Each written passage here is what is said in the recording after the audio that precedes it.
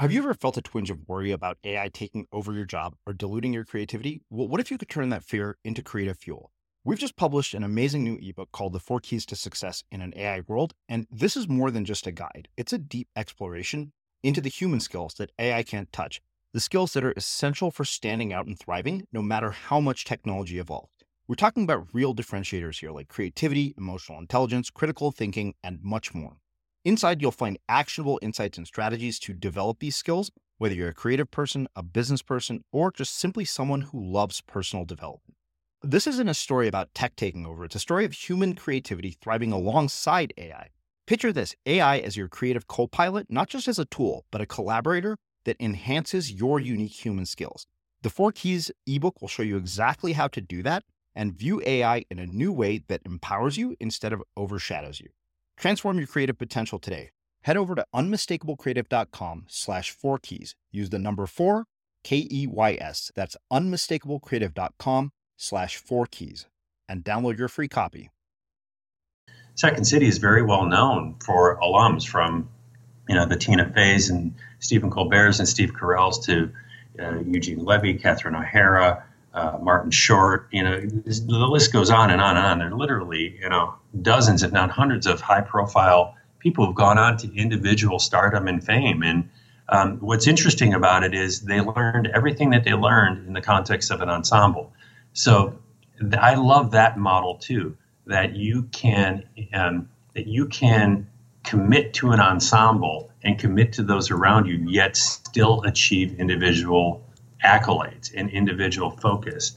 And I think often in business, it's seen as a zero-sum game. If I go in for the team, I am risking my own individual stardom or my own individual opportunity. And I think our place is such a perfect example of how you can blend both. And if you really truly commit to the ensemble, the best ensemble players can go on to amazing things. I'm Srini Rao, and this is the Unmistakable Creative Podcast, where you get a window into the stories and insights of the most innovative and creative minds who've started movements, built thriving businesses, written best-selling books, and created insanely interesting art. For more, check out our 500-episode archive at unmistakablecreative.com.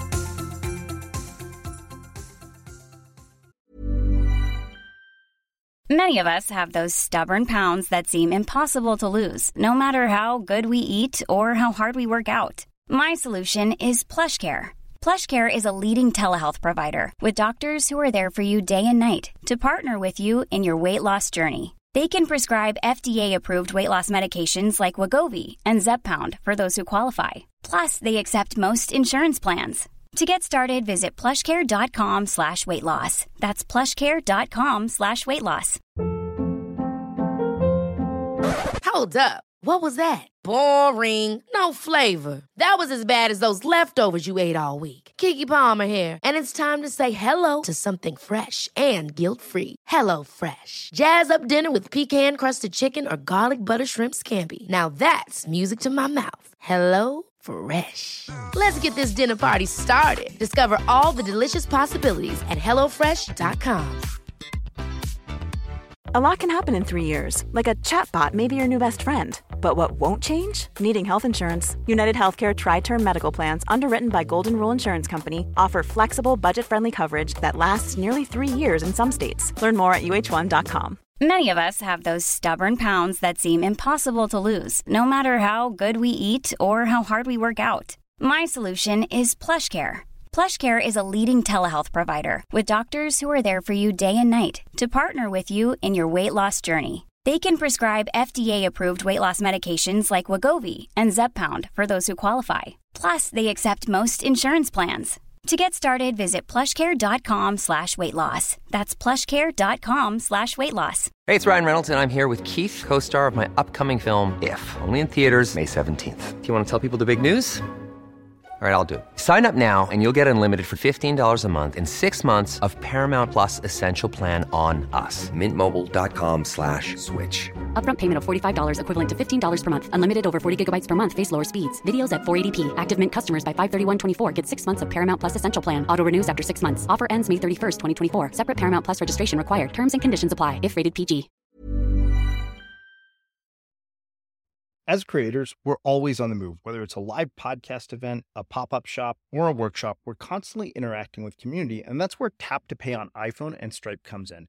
Imagine this. You're at a live event, a listener loves your merch, or a participant wants to sign up for your course on the spot. With Tap to Pay on iPhone and Stripe, you can accept their payments right there and then, right from your iPhone, so there's no extra hardware or no delays. Total game changer. It's not just for creators. Any business owner can do this. It's about making transactions smoother and much more personal, growing your business in your way. We've been using Stripe for our products and courses for a long time, and now with Tap to Pay on iPhone, you can take your business to the next level too. So visit stripe.com/tapiphone to learn more. Remember, folks, with Tap to Pay on iPhone and Stripe, your business is always at your fingertips. Tom, welcome to The Unmistakable Creative. Thanks so much for taking time to join us. Hey, it's great to be here. Thanks. Yeah. So, Tom, I came across you by way of your new book, Yes and when I saw the cover, I thought, who are these people? And then I went and looked on the back of it, and I thought, oh my God, these are the guys who come from probably the world's most famous improv theater, where comedic talent that every one of us knows comes out of. People like Tina Fey, people like Mike Myers. I mean, basically household names. So I thought, you must have one of the coolest jobs in the world. And you must have some really fascinating stuff to share based on this book and the people that you've probably been around for your life and your career. So on that note, can you tell us a bit about yourself, your journey, your story, your background, and how that's brought you to where you're at and what you're up to in the world today? Yeah, you bet. Happy to do it. And it's kind of funny. I start everything out when I talk about my role at Second City and who I am and how I came to be here. I always throw in some stock line to the effect that I'm probably the least funny guy in the company. Actually, I think that's changed. I'm probably the third least funny guy in the company, if you have to be, accurate. But because I didn't come up as an actor, or I'm not a comedian. I didn't come up through the stage. I'm a career marketing and advertising guy, and to the extent that I have an artistic bent to me, which I do, it's more on the music side. I played music as a drummer. Avidly, somewhat seriously, was thinking about being a musician, was thinking about being a music major, but wasn't very confident in my ability to, make a living as a performer, and didn't want to go into music education. So I went to school at Wisconsin in Madison, and made a decision to kind of, what's kind of businessy and what's kind of artsy, and how do I split the difference here, and, kind of scratch both itches. And I ended up going into the focusing on advertising. And I spent the first 10 years of my career in different ad agencies in Minneapolis and San Francisco and Chicago, and had a great run. And then after that, kind of decided that I wanted to round out myself as a business person, wanted a bigger, broader base. So instead of just being an ad guy, I wanted to actually get into a bigger situation. I jumped to the other side of the desk, and I was a marketing VP at Sears for 5 years. Sears was my client when I was at Ogilvy. So I just kind of went to the other side, literally, of the desk, and became my client, and did that for a good run. And then, like everyone in 1999, decided to chase the unicorn of the tech in the .com world, and made my jump and became VP of strategic marketing at 3Com for a tumultuous 18 months during the peak and cratering of the first .com bubble.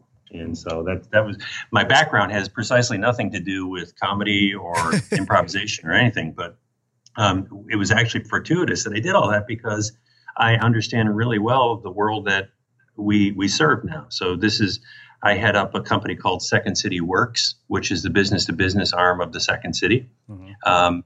And we are busy helping clients communicate, create, and collaborate better in the business world. And as like I say, I was a marketing guy who came here through a series of happy accidents, but I never really realized how relevant all this stuff was into the business world until I got here. So there's a ton of really interesting stuff here, but one of the things that I want to actually dig back into is the period before you decided to go and pursue music. I mean, younger years that kind of led up to that as sort of the starting point for all of this. Early childhood influences and things like that. Yeah, I was a sports kid. I grew up in a Rust Belt town, Kenosha, Wisconsin. Had a great upbringing, fantastic parents who are still around doing really well. My dad was an electrician. My mom was a nurse. what I can tell you about that place and that time and that upbringing was it truly valued work and truly valued showing up and being accountable. They never missed a day, and so things like that were formative. It was also the kind of situation where I had really creative friends, and so write on the high school newspaper and would bury hidden things in the articles that would get me in trouble and that sort of stuff. So I had a little of that wise ass kind of thing going on in the middle of it all. But I would say that I wasn't a great student. Mm-hmm. In fact, I would never want my current college and high school kids to see what I actually did because it wasn't pretty. But that was a little bit about my background. Mm-hmm. So let me ask you this, as somebody who spent a lot of time, as a musician, being exposed to performance, how did music and performance influence and shape, the later parts of your career, working in advertising, working as a VP of marketing at Sears and working at 3Com? I mean, what was the role and influence that music has played in everything that you've experienced in your life?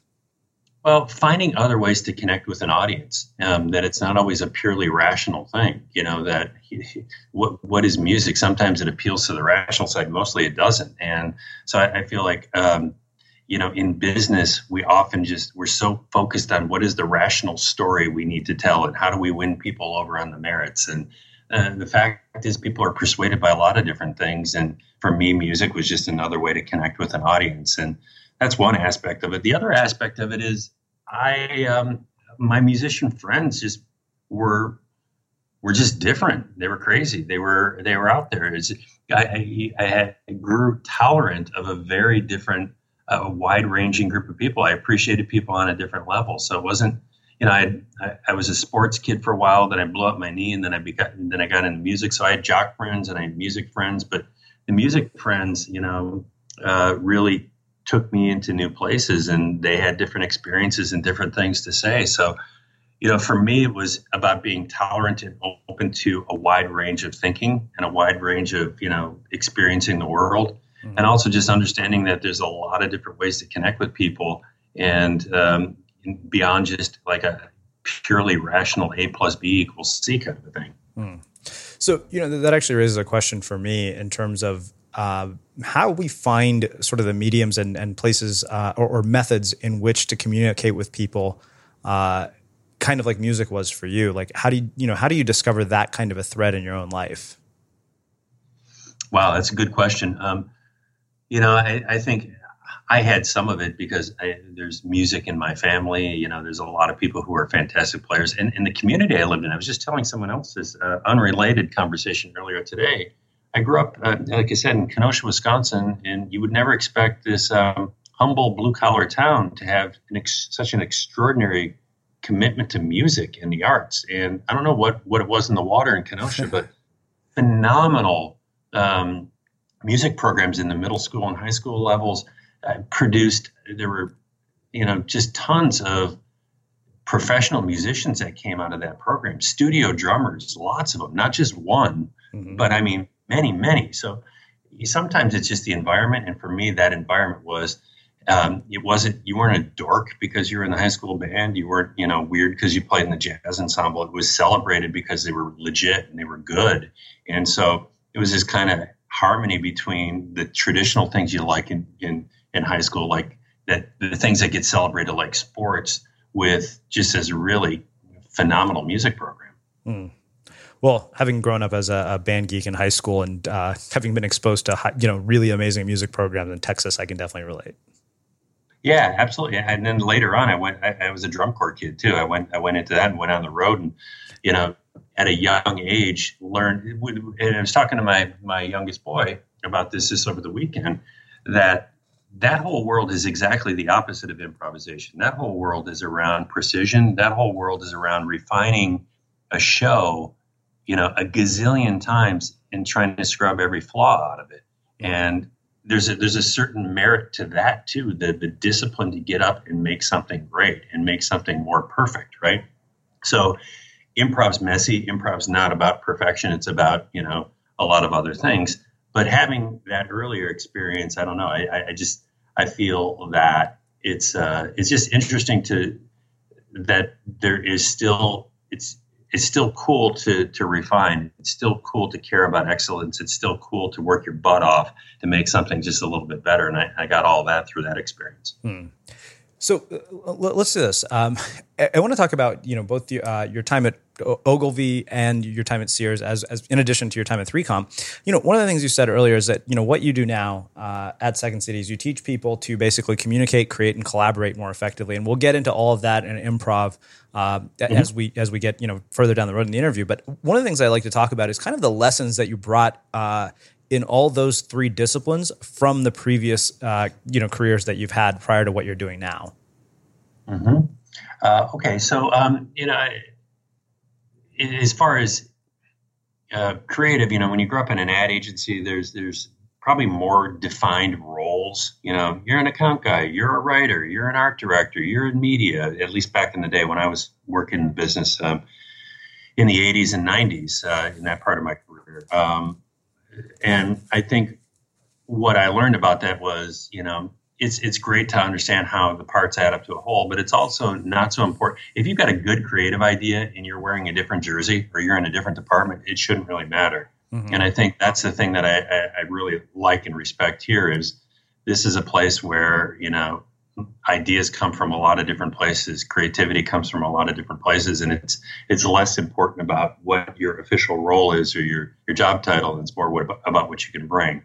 So I kind of picked that up in that area. And as far as, I don't know, I think the other thing I learned is that there's a lot of dysfunction in business and a lot of editing that goes on and a lot of people kind of going about 85% because they've learned that it doesn't pay to risk fully and it doesn't pay to put themselves out there behind a position too much. And when I got here, you can't improvise that way. You have to be more committed to whatever you're doing in the moment. You have to be committed to the scene you're in. You have to be committed to your ensemble mates. And watching people commit in the face of possible and sometimes likely failure was amazing because it ran counter to my experience in the business world where commitment was conditional. Well, I'll get behind this if I have all the facts on my side, or what are the metrics behind this, and how do I know if this is going to work, and how do I? Basically, it's a place. Most of the business world operates in kind of a space of hedging and minimizing variables and risk. I get it, and it's not like we do make decisions that way here as well in the running of the business. So I'm not denigrating that, but what I'm saying is I think it's too far on the other end of the spectrum, and I think that world can learn a lot from this world, and that's kind of been what I've focused on for 13 years here at Second City. Okay, so I think we've more or less hit the gold, which is what I wanted to spend most of our time talking about. Here's something really interesting. You talked about people, don't see much of a payoff from committing to making a risk fully. So there's two things I've been thinking about a lot lately is, how we lose that capacity for risk and how we lose our curiosity as we grow up, just because we become so much more self-aware. And of course, the question really is, how do you get it back, and how do you then start to develop a higher tolerance for commitment to risk? Does that make sense? Say a little bit more about that. I want to make sure I understand. I guess, you talked about, in the business world, people have gotten to this point of, analysis almost where they say, you know what, I am not going to risk fully because it doesn't pay off. And my question is why we lose that commitment to risking fully as we sort of grow up and go through the trajectory of our careers. And then how do we get it back? And then how do you increase the tolerance for taking bigger and bigger risks? Got it. So this is not me speaking for Second City here. This is just me responding to your question. I have a feeling and I have a real passion around this as it relates to how we educate our kids. And I think that is a big contributing factor. Sure. They're basically building a resume from the time they're really young.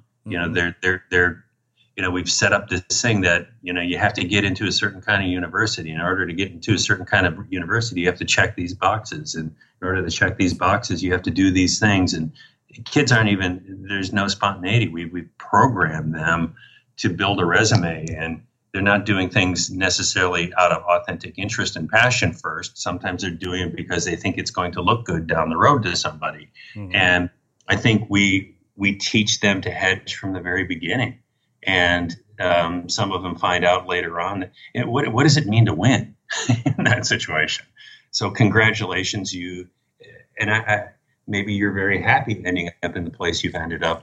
But for me, that was never really the formula for success. It was more around, trying to understand what really moved me and, being comfortable zigging when others are zagging. And, if I wasn't seeing what I needed or experiencing what I needed in a job, to find something that worked better, but not to do things just because, again, the path was supposed. No one told me that I was going to end up at a comedy theater. I think right. I mean, life is a series of happy accidents if you want to look at it that way. And I can look back and say I had a ricochet resume, but at the same time, I can tell you that there's a connective thread and a through line to that whole thing. And it's not an accident. It's, it's building on, threads and connecting things and ending up in this place. But to answer your question, I think we as parents, high achiever, affluent, and I would say our society overall, compared to the rest of the world, is coming from that place. I think we're chasing the wrong stuff and conditioning kids to do the hedge from the beginning. Yeah, I think that's really interesting. It's funny because I think absolutely as adults we lose that, and I think the problem is that we're not put in situations like you said where we have an opportunity even. By the time we've become adults and we're, in jobs that basically have taught us that, hey, if you take risk, there's the potential to be fired. Yeah, there's a piece, I can't remember the writer, but I remember the line. It's sticking. I'll paraphrase. It was an Atlantic article from years ago talking about this challenge and that we're raising a generation of kids that, they're taught to be good, but can they ever be great? Mm-hmm. And, it's not about just understanding, okay, tell me the rules of the game, and I'm going to master the rules of the game. And if I learn how to master the rules of the game and play it diligently, I'll have success. The problem is that the rules change. The world throws you, all sorts of unexpected things. And I think that's why I love what we're doing here, because it's not about showing you, it's about teaching you adaptive skills and helping you to become an agile learner, because we can't possibly know what's around the next three corners. And it's a fool's errand to think we can. Okay, so I think I have one more question, and then I want to really get into the work that you guys are doing at Second City and why I feel it was so relevant to everything that we're doing in the world today. One of the things that you said is, you first said it's a series of happy accidents, but looking back, it's not. You kind of could connect the threads in the through line. In fact, that was going to be one of my questions is, what would you say has been the through line to your career, and how do people find theirs? And is it only something, as Steve Jobs says, that we can find looking back and not forward?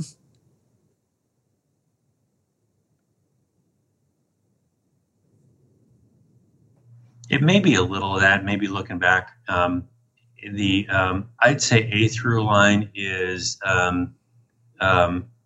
humor as a way to get to the truth. At Ogilvy, we had a tradition every year at the Christmas party, the holiday party. We would do the Hanky Awards, named after an executive there, a guy named Hank Bernard, and basically it was an award for career endangering stunts and all sorts of silliness that happened during the year.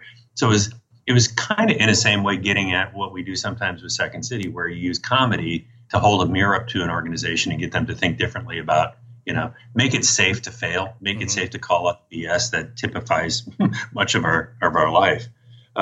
So that's a connective thread, using comedy to kind of get to the truth. Another is just the power about and to change, organizations and institutions. It's, I think what I'm sometimes struck by in the life I have now, where we do a lot of work in professional development, corporate education, is how similar it is to advertising and marketing, my old life. That, ultimately both things are about changing behaviors. And before you can change anyone's behaviors, you have to change attitudes. And before you change attitudes, you have to get people to pay attention. And so whether you're trying to teach people how to a new sales technique or trying to get them to buy a Snickers bar, it's the same thing. So that's a through line or a connective thread too, about winning over audiences and finding ways to compel people to do things differently.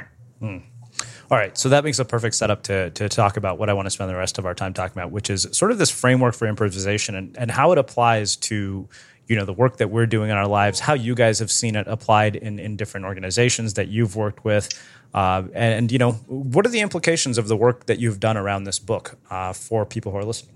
I know that's a big question. So, yeah, I guess time will tell what all of the implications are. But I think at this stage, there's no question that there's legitimacy to this stuff. We're now doing hundreds of these engagements a year, half of them with Fortune 1000 companies in high stakes situations. So people are realizing that the conventional way of a lot of it's professional development, as I mentioned. So there's plenty of ways that you can learn skills and practice skills. I think people are really stunned and happy to see how relevant the improv is. Again, here's around, hey, how do we help businesses, individuals, and teams communicate and collaborate more effectively? And so we've kind of unpacked it in this kind of improv toolkit idea that we think is really potent and relevant. So I don't know ultimately what people will say the impact of it is, but I think there's a different way to communicate and collaborate with your coworkers. That I think at the highest level, what we're trying to do is use these methods to bring some humanity and authenticity into the business world, because the absence of those things creates conditions where people misbehave and dumb things happen and politics occur. And it's all sorts of those things that if you've worked in big companies, you understand how it goes.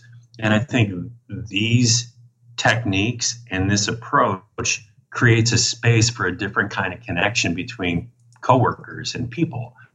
And if you do it right, Mondays don't have to suck. You can have a different relationship with your work.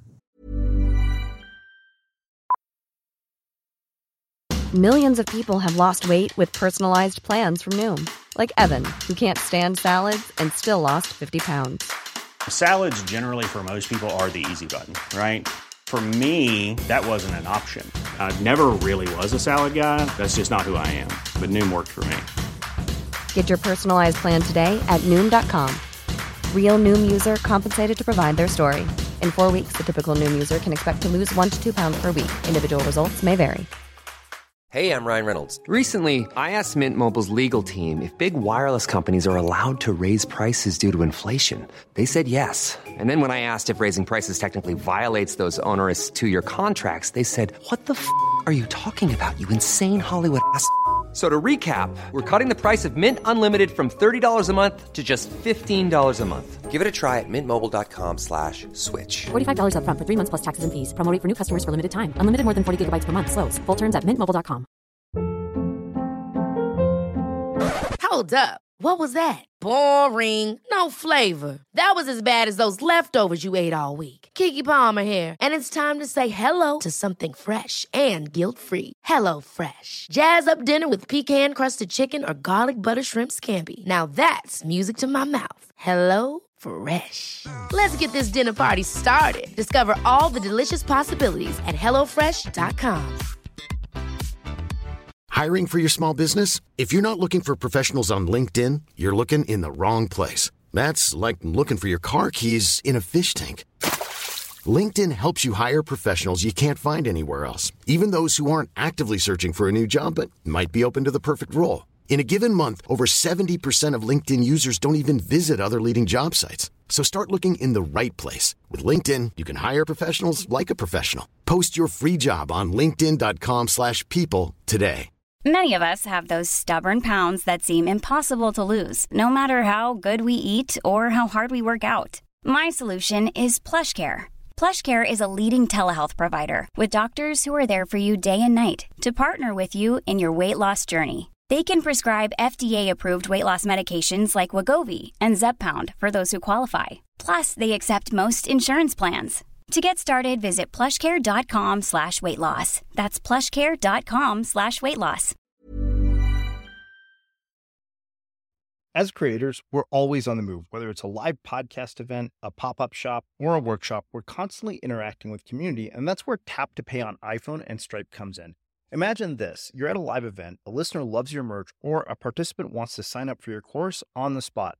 With Tap to Pay on iPhone and Stripe, you can accept their payments right there and then, right from your iPhone, so there's no extra hardware or no delays. Total game changer. It's not just for creators. Any business owner can do this. It's about making transactions smoother and much more personal, growing your business in your way. We've been using Stripe for our products and courses for a long time, and now with Tap to Pay on iPhone, you can take your business to the next level too.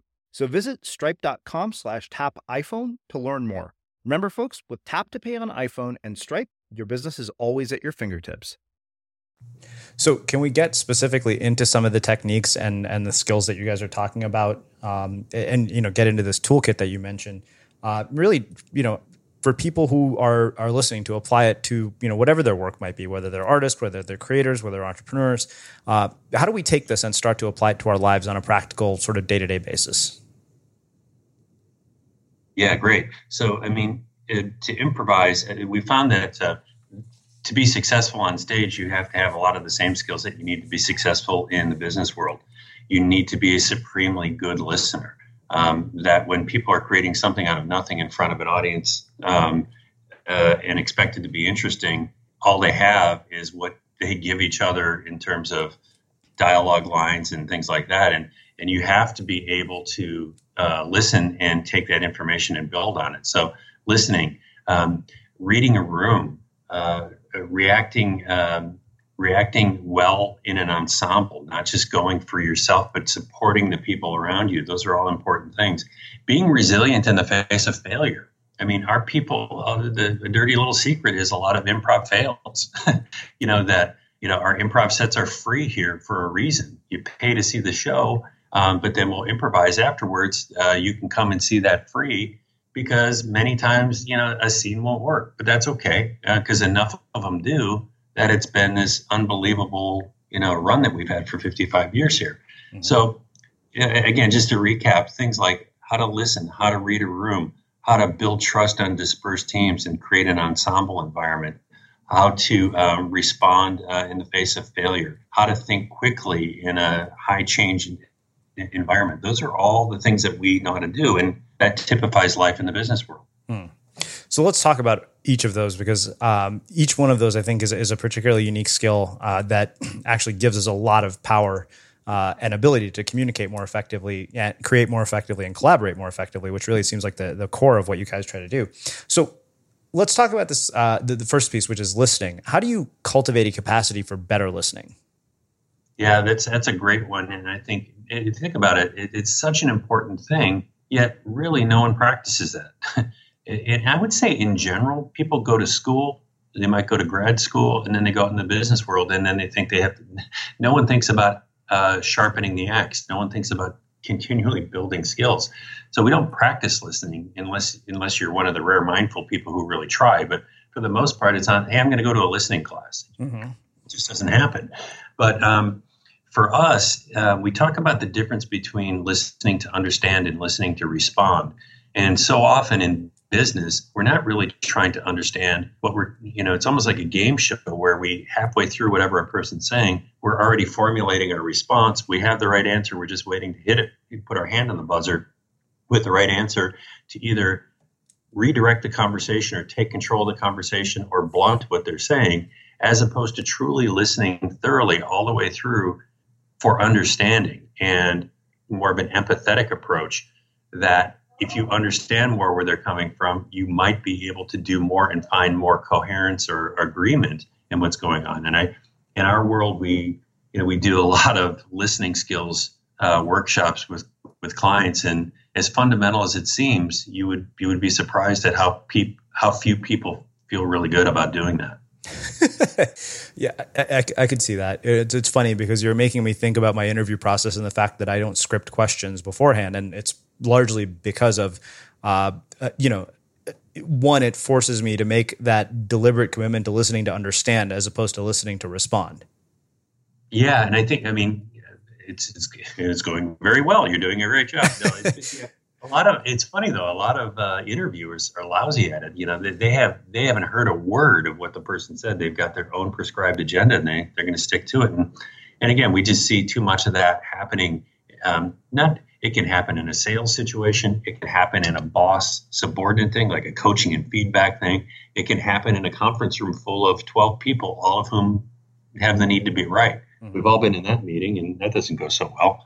So yeah, there's it's a critically important thing, and yet you don't see it too much. Yeah, definitely. Well, let's talk about the idea of reading a room. This is something that I'm very personally fascinated by. I mean, how does somebody in the world of improv take the stage and learn how to read the room, and what can we take away from that when we are in a room? Well, I think it's about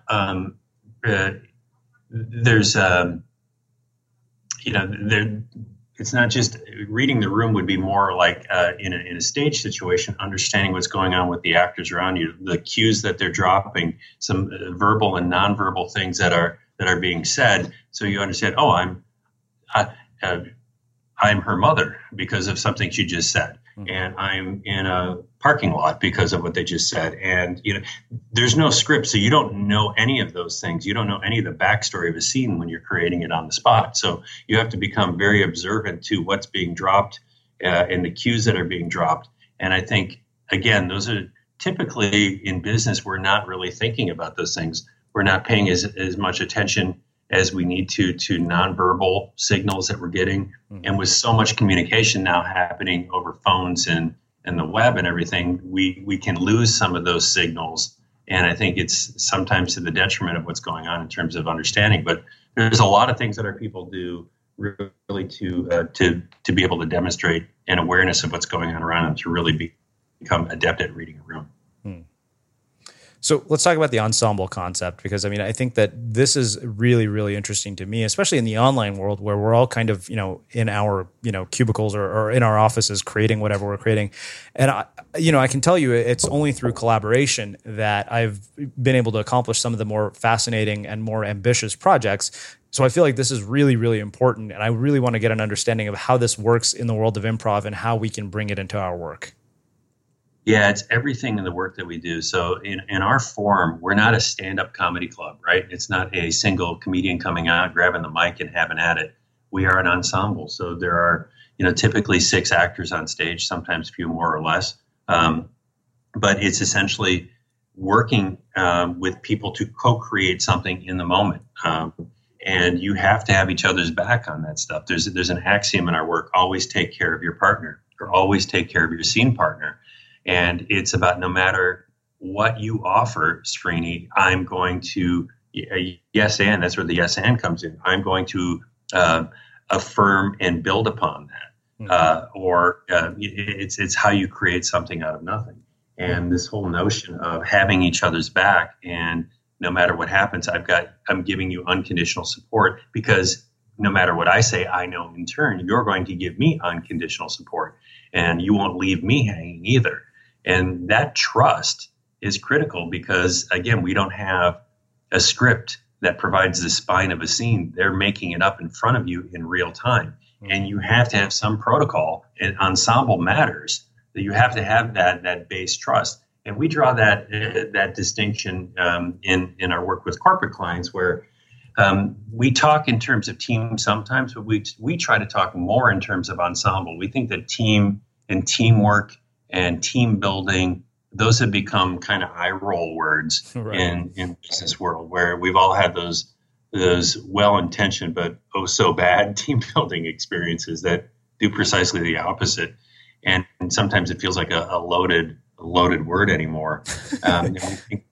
You've been, we've all, it's not the land of trust falls. Well, mine involves playing golf with a boss I hated, and I hated golf too. So yeah. So you had to suck it up and go. So that wasn't much of a team.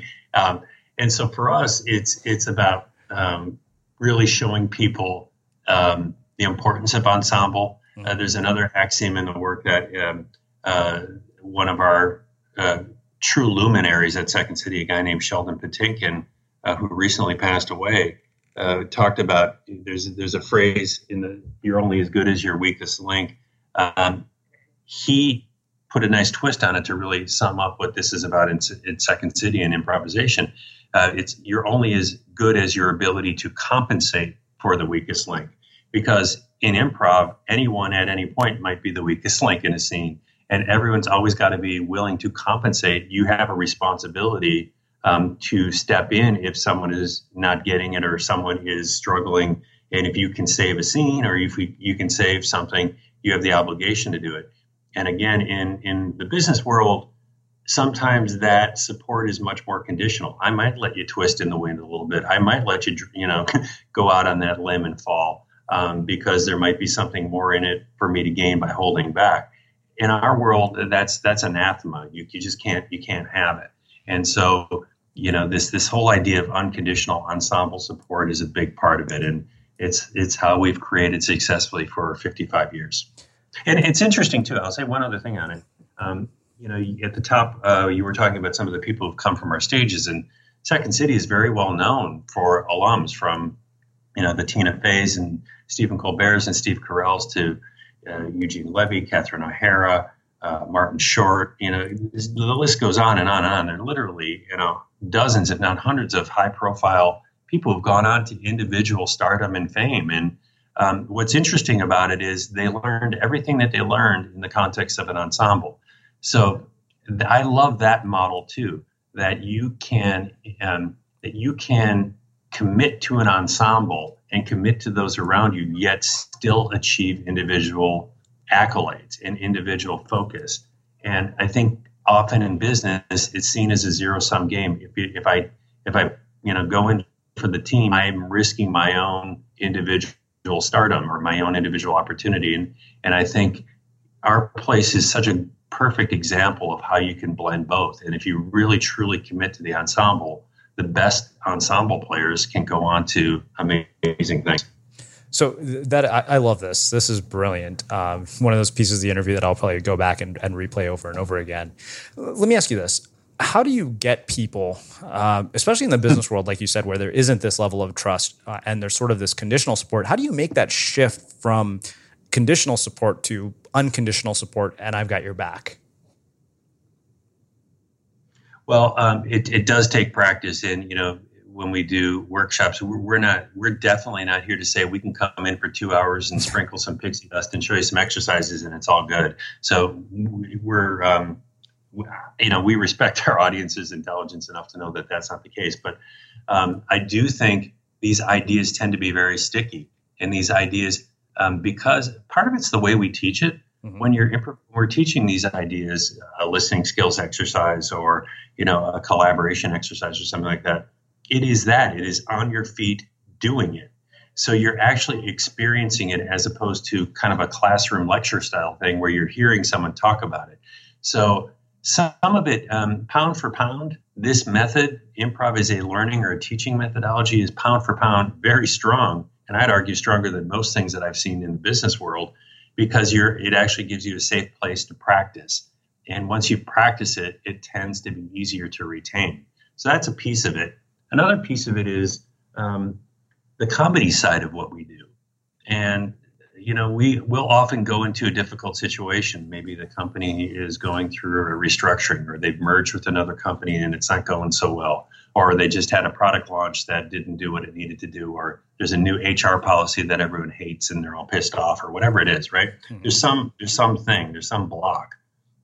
And where we come in is often we'll use comedy, we'll create some short, funny scene. If we're doing it live in a room at a conference or a meeting, that's one way. We might create video content that's sent out to a larger organization. But it's using comedy to hold a mirror up to what people are truly thinking and saying in the company. We say that things are funny when they're true. And so we use humor to reveal what's really true within an organization, to call out the stuff that you're going to only talk about at the bar later on that night. Mm-hmm. So the comedy side is important because it creates space. It wins over the skeptics, the people in the back of the room with their arms crossed saying, I don't need any of this soft, squishy stuff.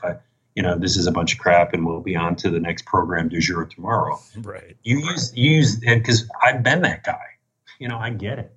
Mm-hmm. And, people it's a conditioned response and I totally understand it. So often we'll come in and be asked to pop the tension bubble around something that's thorny or difficult.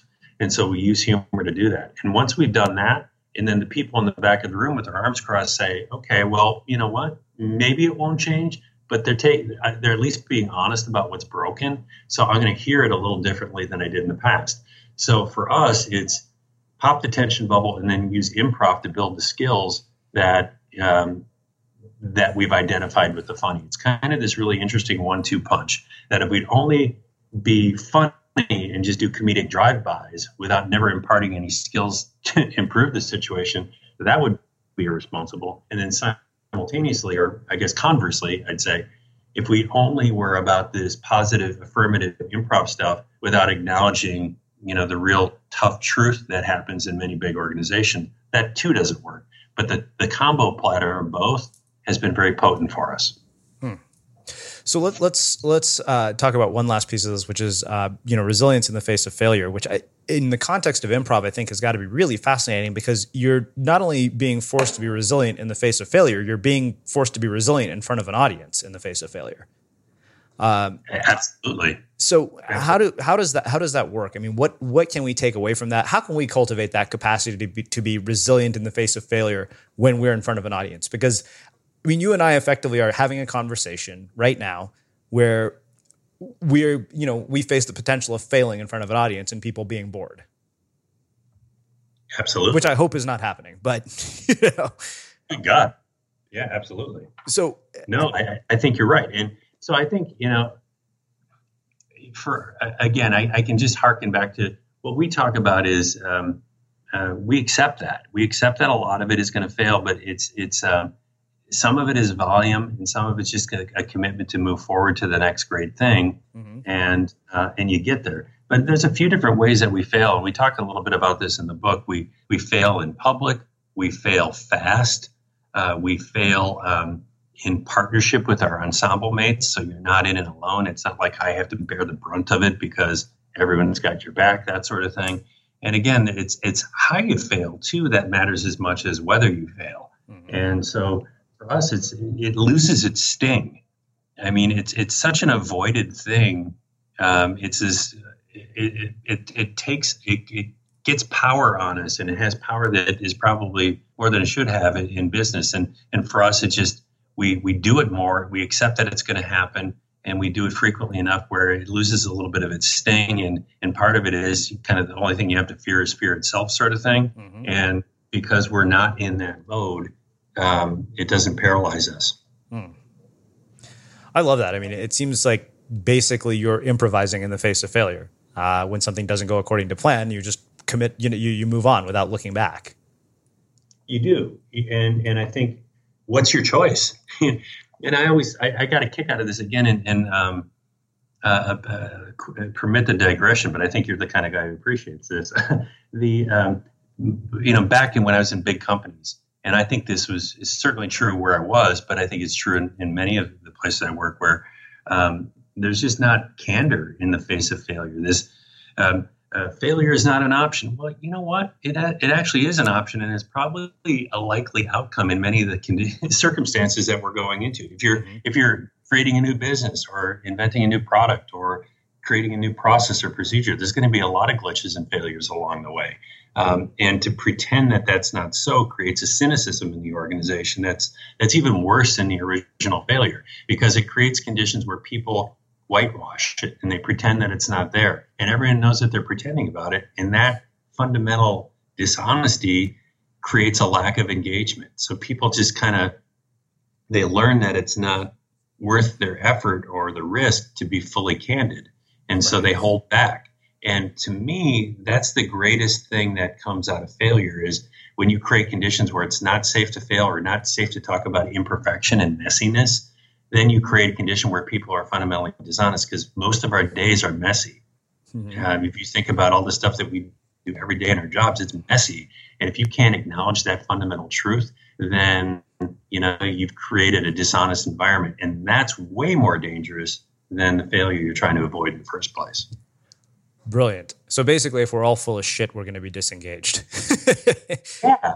it's true, because people learn to hold back. They go, okay, then it feels like propaganda. Then it feels, next you're going to, it's like having the dictator's picture up on the wall in the atrium of the company. It's like, no, that's not what, I mean, we know that this is bullshit. We know that didn't work. And we know, why are we saying that it did? It's just, that's way more harmful to me in my experience, than any failures that come along the way.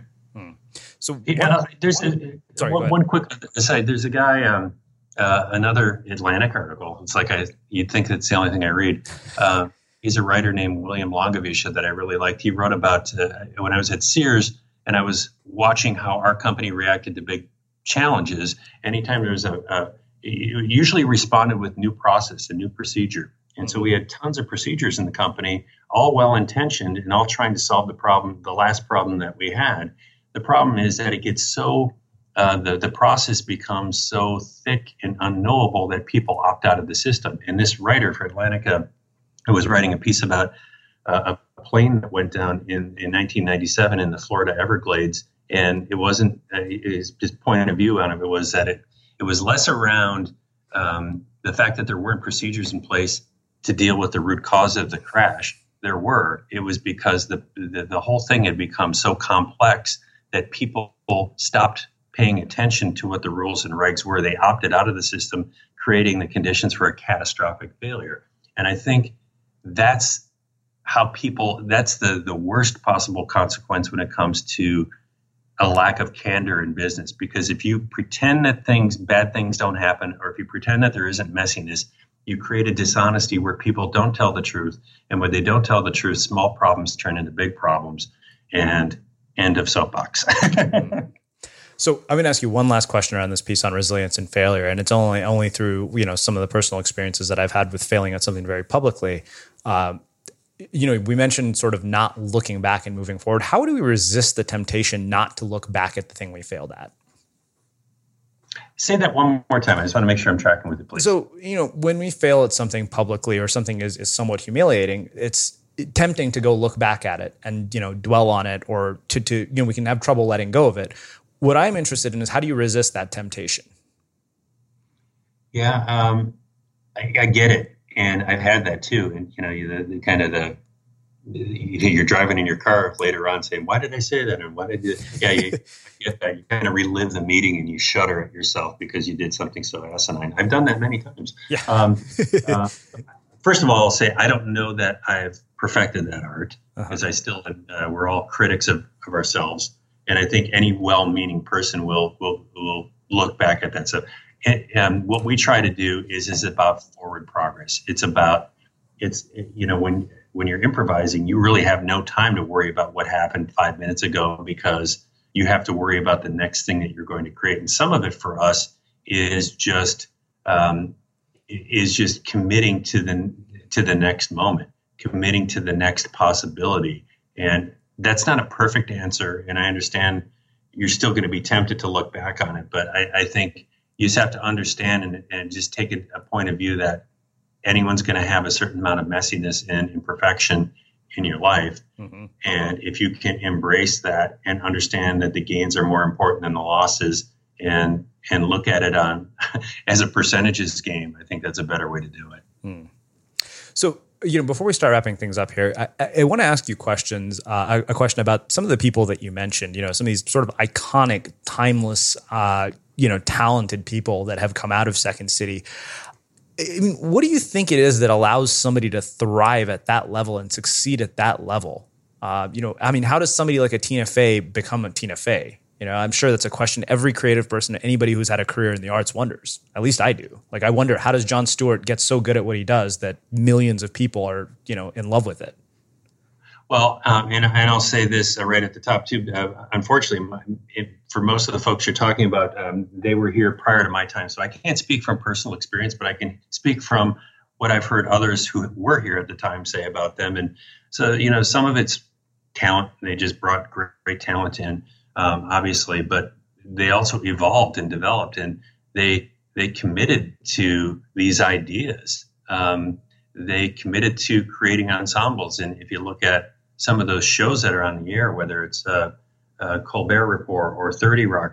Those are fantastic ensemble casts and ensemble writing teams. And so many of those things have a foundation in improv, in the sense that how they're going to create that content, those shows in the first place. Those people are all kind of steeped in the same rules and expectations.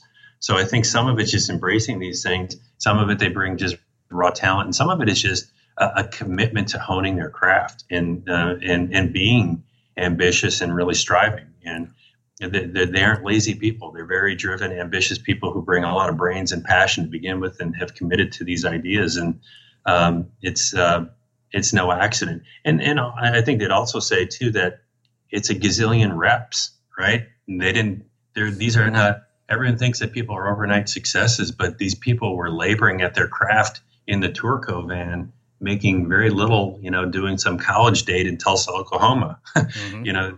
They were in the trenches for years, honing and refining their skills in their craft. Mm-hmm. And they may burst on the scene for the public conscious, but know that they were working on their craft for a long time. Well, I love that you brought up craft, and it's something that comes up over and over again with a lot of the people that I talk to. I mean, pretty consistently, like the people who are the most poetic writers, the people who are very good at what they do or can come here and tell stories that blow my mind, every one of them, when you actually look at how long it's been, it's pretty mind-blowing. Like years of mastering a craft until, like you said, that we're publicly aware of who they are. Absolutely. Absolutely. And the best artists are that way. So, Tom, I want to close with my final question, which is how we wrap all our interviews here at the Unmistakable Creative. Based on the people that you've worked with over the years, the artists that you've been exposed to, and from the world of improv, what do you think it is that makes somebody or something unmistakable? Something unmistakable, probably a willing to risk it all for a moment, and to not hedge. That they're going to go for it. They're going to say that thing that you wouldn't think. You can't say that, and they do, and they pull it off. The willingness to zig when everyone is zagging, and be really comfortable doing that. Or if they're not comfortable, do it anyway. Yeah. Many of us can talk about doing that, but those are the people who are truly separate from the rest of us, from us mortals. And I really admire that. The people who are really so committed that they're going to put it out there and really live it. Well, Tom, this has been really, really fascinating. Like I said, I'm so intrigued by the stuff that you guys are doing. For those of you listening, I will link up all of the many articles that Tom mentioned, as well as Tom's book. I can't thank you enough for taking the time to join us and share some of your insights and your story with our listeners here at the Unmistakable Creative. Oh, it was a lot of fun. I appreciate your interest, and it was great. Thank you. Awesome. And we will wrap the show with that. Thank you for listening to this episode of the Unmistakable Creative Podcast. While you were listening, were there any moments you found fascinating, inspiring, instructive, maybe even heartwarming? Can you think of anyone, a friend or a family member who would appreciate this moment? If so, take a second and share today's episode with that one person, because good ideas and messages are meant to be shared.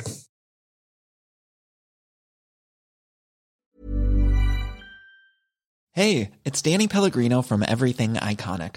Ready to upgrade your style game without blowing your budget? Check out Quince. They've got all the good stuff, shirts and polos, activewear, and fine leather goods, all at 50 to 80% less than other high-end brands. And the best part? They're all about safe, ethical, and responsible manufacturing. Get that luxury vibe without the luxury price tag. Hit up quince.com/upgrade for free shipping and 365-day returns on your next order. That's quince.com/upgrade. Hold up. What was that? Boring. No flavor. That was as bad as those leftovers you ate all week. Keke Palmer here. And it's time to say hello to something fresh and guilt-free. Hello Fresh. Jazz up dinner with pecan-crusted chicken or garlic butter shrimp scampi. Now that's music to my mouth. Hello Fresh. Let's get this dinner party started. Discover all the delicious possibilities at HelloFresh.com. Planning for your next trip? Elevate your travel style with Quince. Quince has all the jet-setting essentials you'll want for your next getaway, like European linen, premium luggage options, buttery soft Italian leather bags, and so much more. And is all priced at 50 to 80% less than similar brands. Plus, Quince only works with factories that use safe and ethical manufacturing practices. Pack your bags with high-quality essentials you'll be wearing for vacations to come with Quince. Go to quince.com/pack for free shipping and 365-day returns. Have you ever felt a twinge of worry about AI taking over your job or diluting your creativity? Well, what if you could turn that fear into creative fuel? We've just published an amazing new ebook called The 4 Keys to Success in an AI World, and this is more than just a guide. It's a deep exploration into the human skills that AI can't touch, the skills that are essential for standing out and thriving, no matter how much technology evolves. We're talking about real differentiators here, like creativity, emotional intelligence, critical thinking, and much more. Inside, you'll find actionable insights and strategies to develop these skills, whether you're a creative person, a business person, or just simply someone who loves personal development. This isn't a story about tech taking over. It's a story of human creativity thriving alongside AI. Picture this, AI as your creative co-pilot, not just as a tool, but a collaborator that enhances your unique human skills. The 4 Keys ebook will show you exactly how to do that and view AI in a new way that empowers you instead of overshadows you. Transform your creative potential today. Head over to unmistakablecreative.com/4keys. Use the number 4, KEYS. That's unmistakablecreative.com/4keys and download your free copy.